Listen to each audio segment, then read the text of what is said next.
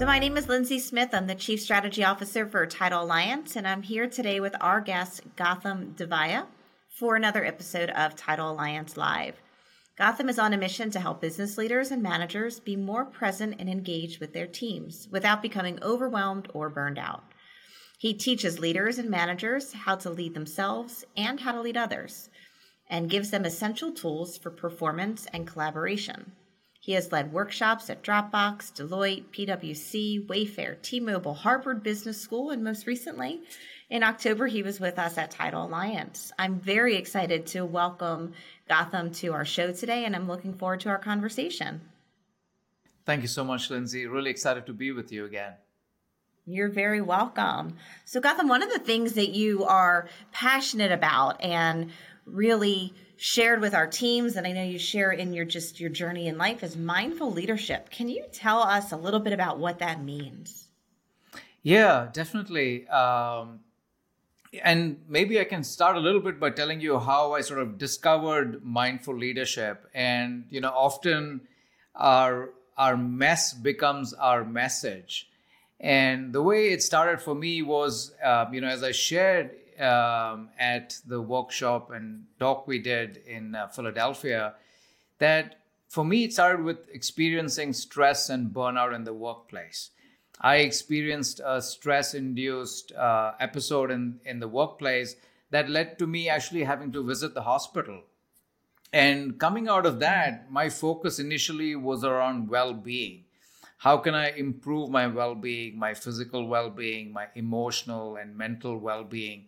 And that journey took a few months, a few years, but over time it actually evolved to mindfulness is not just helpful with my well-being because it helps me be more focused, more present, more calm, but it actually helps with my performance in the workplace. That focus is essential so I can do hard, complex analysis. The calmness is really essential as we get triggered by information, requests, urgent demands on us. But this took a little bit of time really understanding that well-being and performance, it really contributes to, but it really helps with leadership too. And the simplest way to sort of explain this or understand this is our ability to understand others, understand the feelings, understand the thoughts and perspectives of others is influenced to a large extent by our ability to be aware and understand our own selves. And this sounds really counterintuitive when I sometimes say this, like, focusing on ourselves sounds very self-centered. But the science actually proves it because we understand others' feelings, we understand others' thoughts by this idea or concept called mirror neurons. So we mirror the emotions and the feelings of another person to understand and appreciate what they are going through in their lives. And therefore, mindfulness, which helps us get to know ourselves better, really helps us engage, connect, and get to know others better. And that's sort of the foundational skill of leadership, of influence, of change in the workplace. So that's kind of the connection between mindfulness and leadership. It's interesting. You said that self-care isn't selfish. I'm paraphrasing the words that you use. And that was a really difficult lesson to learn, especially in leadership. Everybody, in my perspective and from my experience, believes that leadership is this really glamorous place. You've arrived if you've become a leader. And yet the pressures that come with being a leader are invisible to most people, at least if you're a really strong leader. Right? You don't want everybody else to know what really is happening because you want to keep the calmness and you want to do everything you can, kind of like a mom taking care of their child. You want to protect them and take on whatever you can yourself. One of the things that I personally started doing about September of last year was committing to spending 4 hours every quarter at the spa. No phone, no electronics, no outside world, just me and myself taking care of myself so that I can come back and really be better for my team. And it was a difficult thing to get used to in the beginning. I thought, well, I shouldn't be here. There's 53 emails and 10 meetings and all these things happening. But now that I've been doing it I've been doing it for 3 or 4 times at this point in time, it's been pretty magical. the transformation, the calmness, and the ability that I have to really self-regulate when things become overwhelming. I just take myself back to that moment. You mentioned that you ended up in a hospital after your break from all the stress that you were enduring. What are some of the techniques that you learned and you employed to help move yourself from there to where you are today? Yeah, definitely. I think one of the key learnings for me was that there might be one triggering event that pushes you over the edge, but really it's about the accumulation of stress that happens over days and weeks and months. And it's what I sort of think of it as compounding of stress. One individual event may not be big enough, but when it adds up over days and weeks, we experience this place where I was depleted, I was physically exhausted, I was mentally distracted, I was emotionally disconnected from my friends, my family. And when we reach that point, that's when the breakdowns happen, that's when the burnout happens. So for me, the goal has always been doing small things every day, every week, every month, to maintain my level of resilience and well-being. It's not one magic sort of bullet, but the small things you can do every day or every week. And that's why I love that idea you have, like, giving yourself that break, a half day effectively once a month, to just take care of yourself, to indulge, to rest, to relax, to be pampered, if you will. And even doing small things, once a week, like shutting down your phones and devices for one evening and just spending time face to face with the family, completely disconnecting from the outside world and staying within yourself, within your family, is just a very powerful way to remind us what matters most, and to create the small structures to do the things that matter.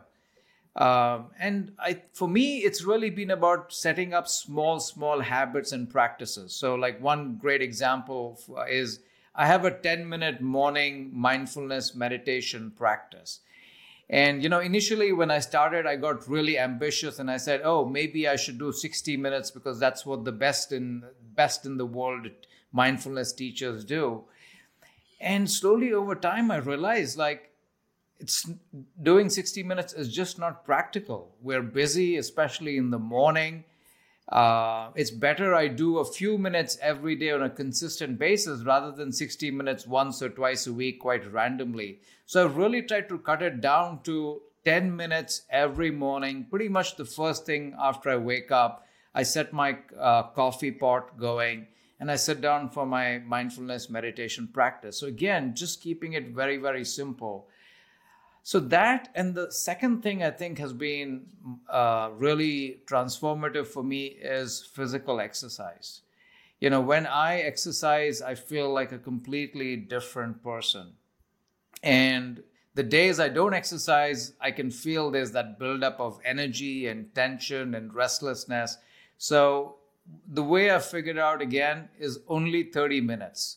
So my goal is I'll set a timer and I say, okay, I'm going for a 30-minute run. I'm going for a 30-minute walk. I found a gym that I work out in that has 30-minute workouts. So again, all designed to sort of fit into a busy day. But it's really the small things we do over time, consistently over time, that sort of compound to give us this ability to deal with ups and downs.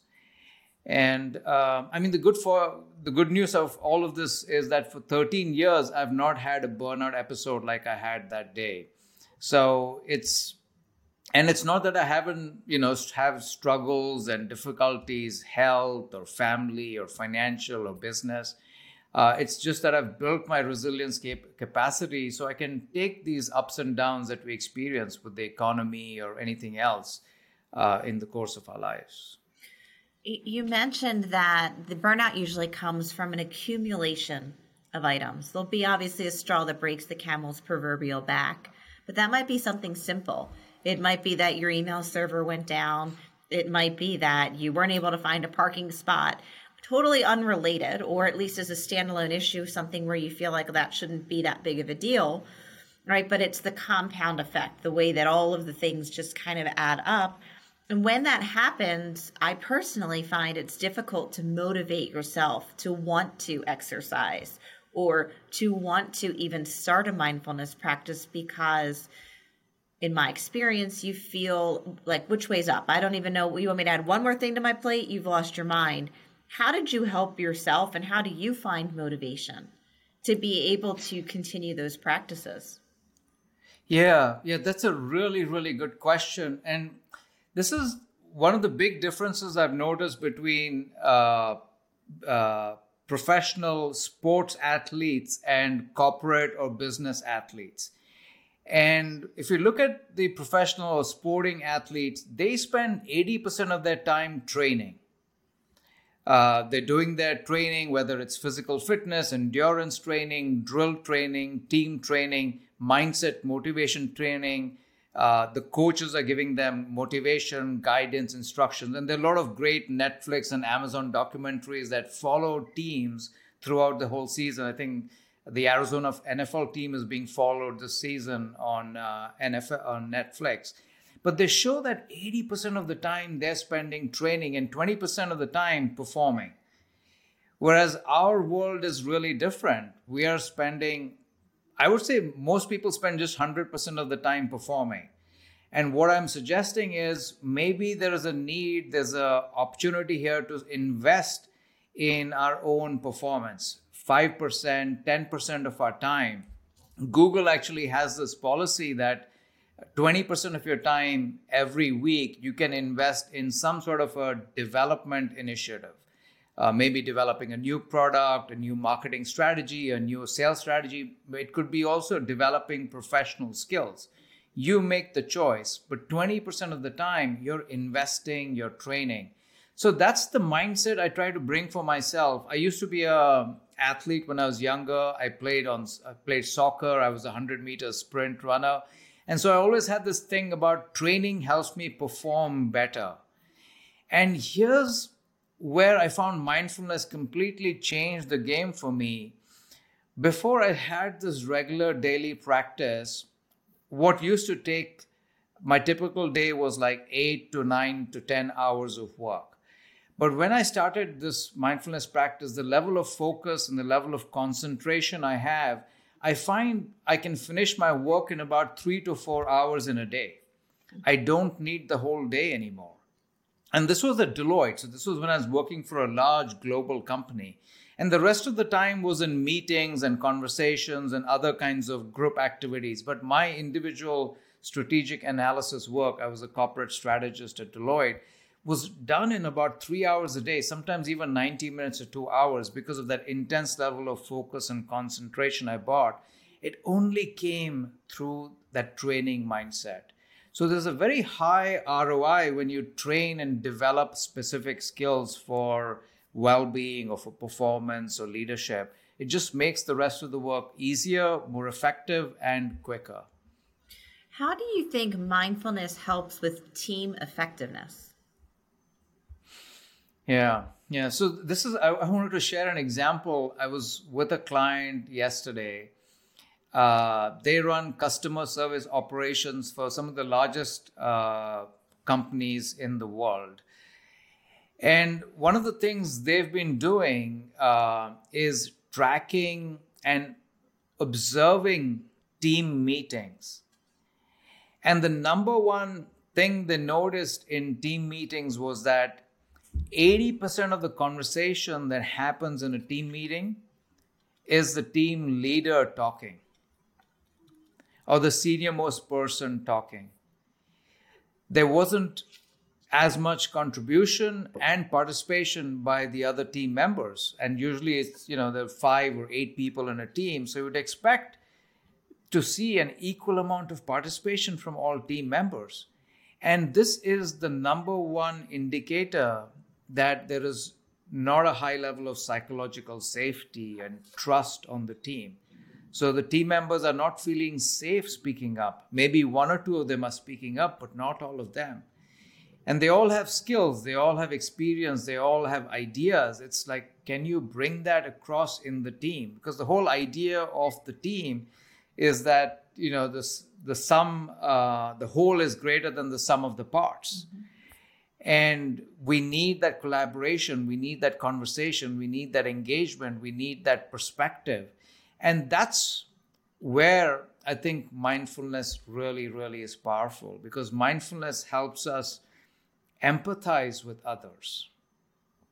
And empathy is really about seeing the humanity of another person amidst their difficulties, amidst their challenges, amidst whatever they are going through, and showing up for them and saying, I'm here for you. I don't know what your problem is. I don't know if I can solve it, but I'm here to listen. I'm here to understand. I'm here to support you. I want you to know I'm here for you. Brené Brown's beautiful TED Talk on vulnerability and empathy on the workplace shares a lot more about this. So mindfulness gives you that awareness to show up for another person as a human being, not as a leader, not as a boss, not as a manager, not as a I need to talk to you and tell you what you need to do, versus let's understand how are you approaching the situation? What questions do you have? And in fact, not taking silence as an answer, right? Really getting them to share and creating that safe space. So mindfulness basically, in one quick line, creates that safe space for the whole person to show up and contribute. I think so many times people talk about IQ. Well, if you're really smart, you're going to succeed. And while I don't discount the importance of intelligence, I think that empathy and EQ are far more important. In my perspective, they're things that are really innate to you. You either are empathetic or you're not empathetic, and you can learn whatever else you need to learn. So I just really love hearing you talk about having empathy and really caring about your team members to create that safety. That's a really great point. No doubt, no matter what piece of the world you're working in right now, there's uncertainty. We went from being normal to having a global pandemic to now having this inflation and interest rate battle that's just trickling down into all sectors. When there is uncertainty, how can you create resilience? Yeah. So actually, the way I think about it is thinking of it as a timeline. We can have and use different tools and techniques at different points of stage when we experience some uncertainty or some triggering news. And the first thing is just to be aware. Notice what is really happening in the situation, seeing if you can separate the information from your own experience. Because what often happens is when we hear something, it triggers us. It triggers a range of thoughts, a range of emotions within us. So start to notice, like, oh, I'm getting triggered.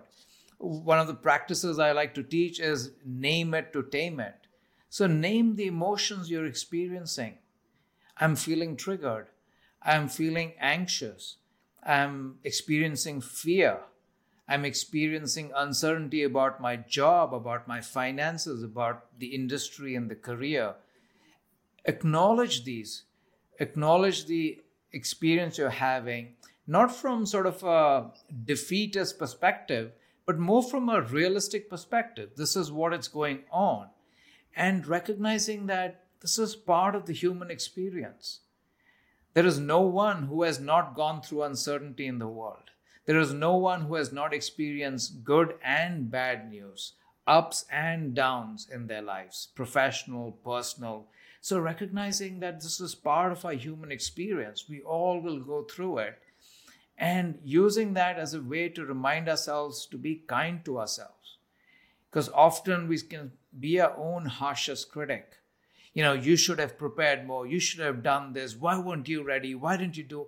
So much critical ideas and thoughts come about towards ourselves. So really being kind and compassionate towards ourselves. And once we have created this, because again, sort of to the same idea of empathy, we're creating a safe space for ourselves. That's the first thing we want to do. Create a safe space where we can think clearly, where we're not getting constantly triggered by our emotions. And once we can think clearly, once that fight, flight, freeze mode is sort of calmed down, then reframe the situation. Reframe the situation for looking for the learnings, looking for the opportunities. I mean, in this uncertainty right now, it's a great time to invest in learning and growth. It's a great time to invest in building new relationships. It's a great time to invest in new sales and marketing and operating strategies. I mean, the risk is low. You already don't have that client. Try something new. Maybe it'll work out, or you'll learn something from that experience. So really reframing this as a learning, a growth opportunity. And let me give you an example. One of my clients decided, because of the economic uncertainty we're all experiencing, not to do a couple of programs that we had scheduled for this year, but defer it for next year. And my immediate reaction was like, oh, that's going to hurt, right? It's going to hurt in terms of the business and professionally, financially. But after the call, I sort of sat back and I said, like, oh, this is a great learning opportunity for me here. Why did they decide to hold back? What could I have done in the future? How can I prepare for 2024 now that we know what they might be looking for next time? So I was actually really, really excited by it. And here's the eureka for me. I would not have thought about all that learning, opportunity, and growth if they have said, oh, Gautam, we're just going to renew and keep going for this year. That's so true. So that learning opportunity, here's an amazing statistic, right? Facebook, Airbnb, Square, all these big companies emerged out of the last global recession. That in 2008, 2009 is when all these companies took off. YouTube took off then. And because people were willing to experiment, they're willing to try new things. During the pandemic, so many things like virtual conversations and virtual meetings took off. So it's amazing things are going to come out of this economic uncertainty. I know the inflation and interest rates is particularly hitting the real estate industry hard. But there will be innovations that happen that will then become the next growth platform for the industry and companies like yourself, like Title Alliance. Thank you. I was invited to a retreat, and it was a silent retreat, no speaking. One of the things that they asked us to do was to come with a whole new wardrobe. We were only there for a few days, no electronics, no connection to the outside world, and a new wardrobe. And in my mind, I thought, well, how is that humanly possible? How can I not speak to anybody, not have any connection, and just figure out how to have a whole new wardrobe? And when I spoke to them before we went into silence, the reason why she wanted everybody to have a whole new wardrobe was so that there were no emotional triggers. They didn't want anybody to say, well, I wore this dress the last time this happened, or I wore this shirt. They wanted something that there was no connection to, so that you really could spend your time introverted in yourself without triggers. No world, no TV, no Facebook, none of those things, no emails, and just really sit with yourself. What's working, what's not working. And, it really made me think a lot about the conversation that we had when we were together in October, because you focus on similar practices. Now, you didn't go to the extreme and say everybody should be in silence, but yet you had my room of 80 people in silence for several minutes because you had them working through practices and meditations and breathing exercises, and it just changed the air. So it was just really exciting to see several months later things that kind of reflected back on the teachings that you had brought to us. And it makes me wonder, what other things can people do to help improve their focus and calmness? Yeah, thank you for sharing that story. I think one of the tools I mentioned, mindfulness and exercise, and I would say this third tool has been truly transformative, is journaling. And the idea here is journaling is a very powerful tool to communicate with ourselves. We're constantly, there's this chattering mind, the Eastern philosophies refer to it as the monkey mind. All these thoughts are happening in our brain constantly. And what is really helpful is if we can start to see any patterns in those thoughts. And that's why mindfulness is so powerful, that when you do a silent retreat for a few days, or you're sitting for a few hours in silence, you start to separate the noise, the signal from the noise. There's a lot of noise, and external noise, social media, news, constant emails, messages. But then there's also all this internal chatter that's happening in our mind. And when we calm the mind down, we can start to notice patterns. We can start to notice patterns like, oh, I tend to have thoughts about the future. I tend to have thoughts about this particular person. I tend to have thoughts about these kinds of situations. I tend to have positive thoughts. I tend to have negative thoughts. And that's really about self-awareness. And where journaling helps is sometimes we notice those patterns, but we forget about them. And then we tend to repeat those patterns again and again. So you sort of journal at the end of a mindfulness practice, so you've sat for like 10, 15 minutes, or even at the end of your work day, just journaling, what are the 3 things that I did really well today? What are my 3 wins or 3 victories for today? And what are my 3 learnings for today? Now, that is really a powerful tool for us to start to notice patterns. And human beings, we are really our patterns. If you look at our behavior since our childhood and all, you start to see these patterns. That's why there's certain kinds of people we like, certain kinds of foods we like, certain movies we like, certain places we like to go on vacations to. Everything is patterns. And once we start to notice the patterns, we can then choose whether we want to keep some or we want to change some. I love that. Everybody knows how to exercise. Whether they choose to or not is is a whole other conversation for another day. But everybody knows what to do. You can walk, you can run, you can ride a bike, you can go to the gym. But I think when it comes to mindfulness practices, whether it's meditation or journaling, so many people struggle saying, well, what does that mean? And how do I get started? And what exactly do I do? So I love the prompts that you talked about from a journaling perspective. Journal your 3 wins for the day. Journal your 3 learning moments. I'd add to that, journal the 3 things you're most grateful for. And I think that those are really great things. From a meditation perspective, how would you recommend that somebody starting their mindfulness journey start to meditate when they maybe don't really even know what that means, other than something that they should be doing? Yeah. I mean, one of the nice things about the last few years is that there's a lot of buzz around mindfulness. A lot of people are trying it. There's a lot of research and science proving the benefits of mindfulness. And I think one of the simplest ways to start mindfulness could be to download one of the apps, Headspace, Calm, Insight Timer, and sign up for like maybe a 30-day getting started mindfulness series. And what you can expect to receive is like every day, maybe 5 to 10 minutes of a guided mindfulness practice. And the more you practice it, the stronger the skills will become. I think the simplest way to think about it is mindfulness means paying attention to the present moment. And the way I like to ask people to pay attention to this present moment is by noticing their breath.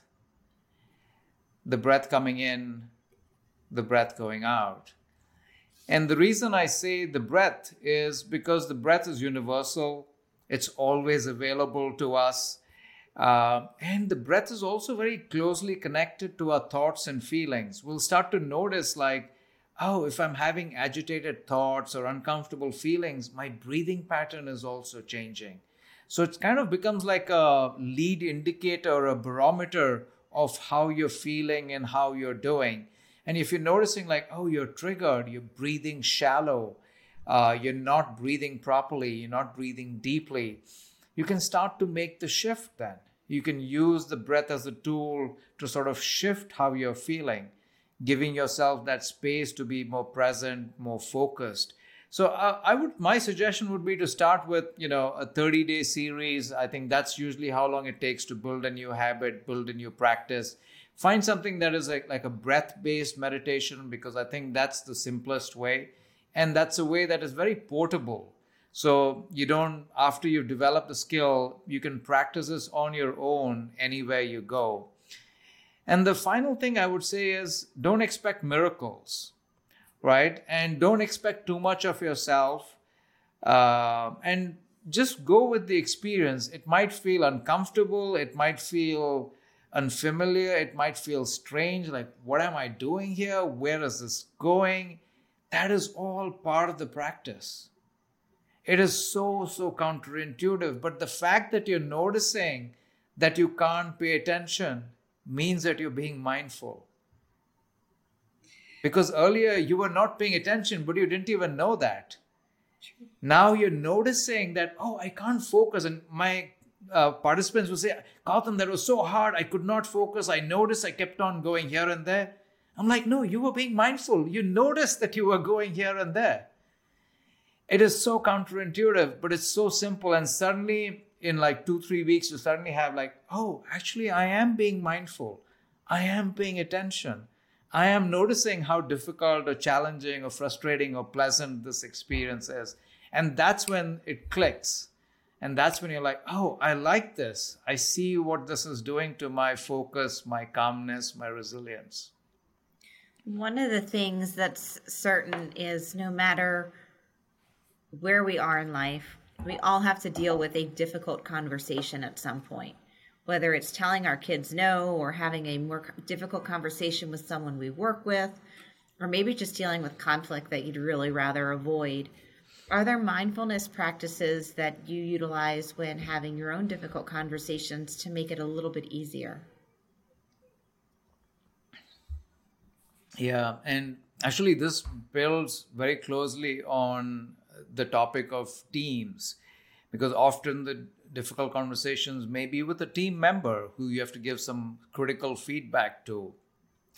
And one of the things we talked about on the team side was empathy, how important empathy is to build connections, relationships, and understanding with your team members. But one of the reasons people struggle with empathy is because empathy can also lead to what is called empathic contagion or emotional contagion, where you get overwhelmed by the feelings of another person. So when you see someone in distress, you get overwhelmed by their feelings. And what happens is then you step away. You avoid the situation. Maybe you avoid the person. You avoid getting into that difficult conversation. You avoid speaking up. You avoid asking the difficult questions because you see them struggling. You see them in distress. And so the complementary practice that mindfulness enables is compassion. And what is different between compassion and empathy is empathy, you start to get overwhelmed by the feelings of another person. But with compassion, which is a switch, you ask yourself, how can I be of service to this person? How can I help this person? What does this person need right now? So you shift the focus from yourself to really serving the other person. And I think compassion is the secret to having difficult conversations. You show up in that difficult conversation with this perspective, how can I help this person? What does this person need right now? Gautam, when you're not practicing mindfulness or working or traveling the country sharing your practices, what do you like to do in your spare time?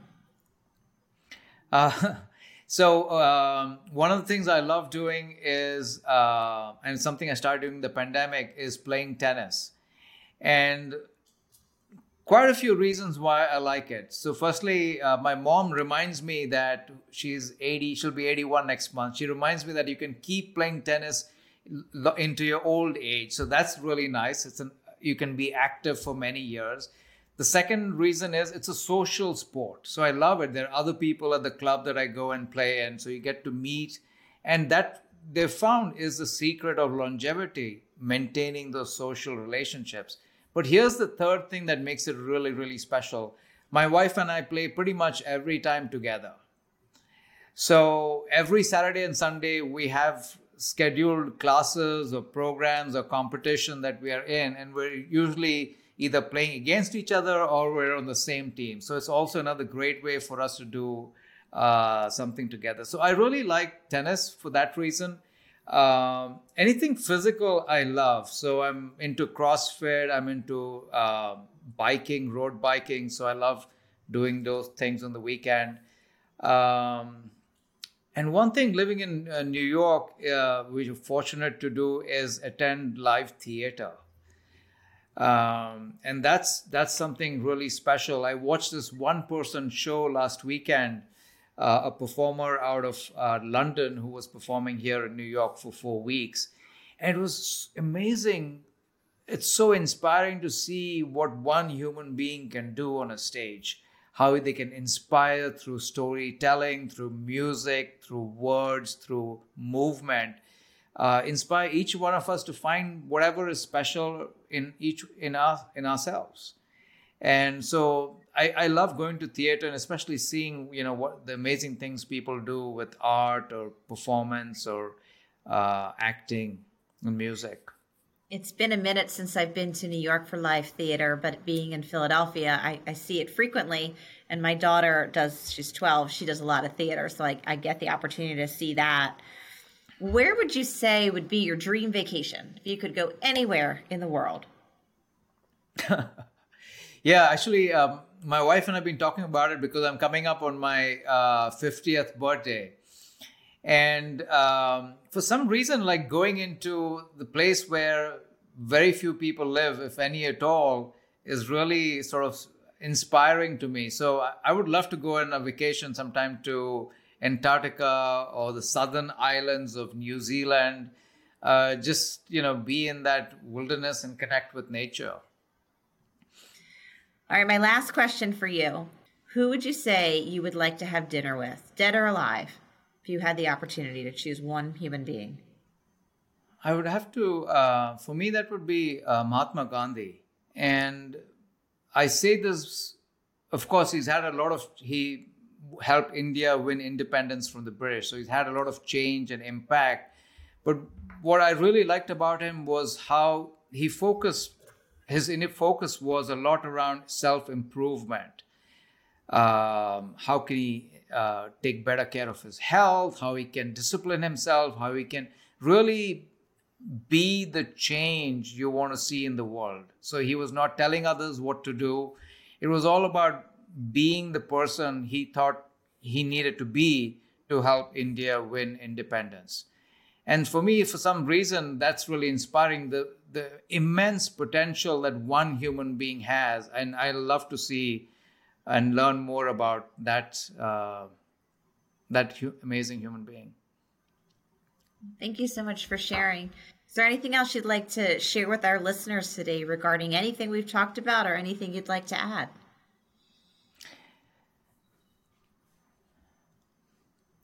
I think for me, what's really resonating very strongly these days is for each one of us to access our full potential and express ourselves fully, to show up fully in the world, not to leave anything behind,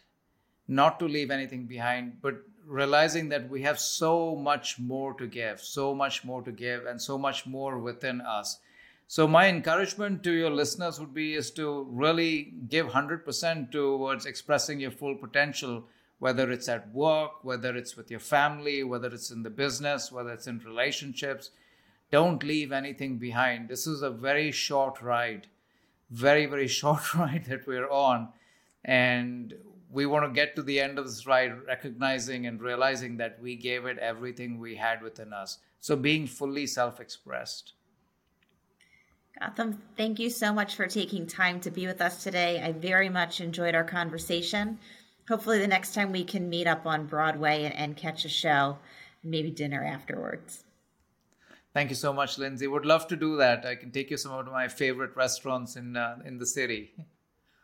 That sounds so fun. Thank you very much for being with us, and I wish everybody a wonderful day.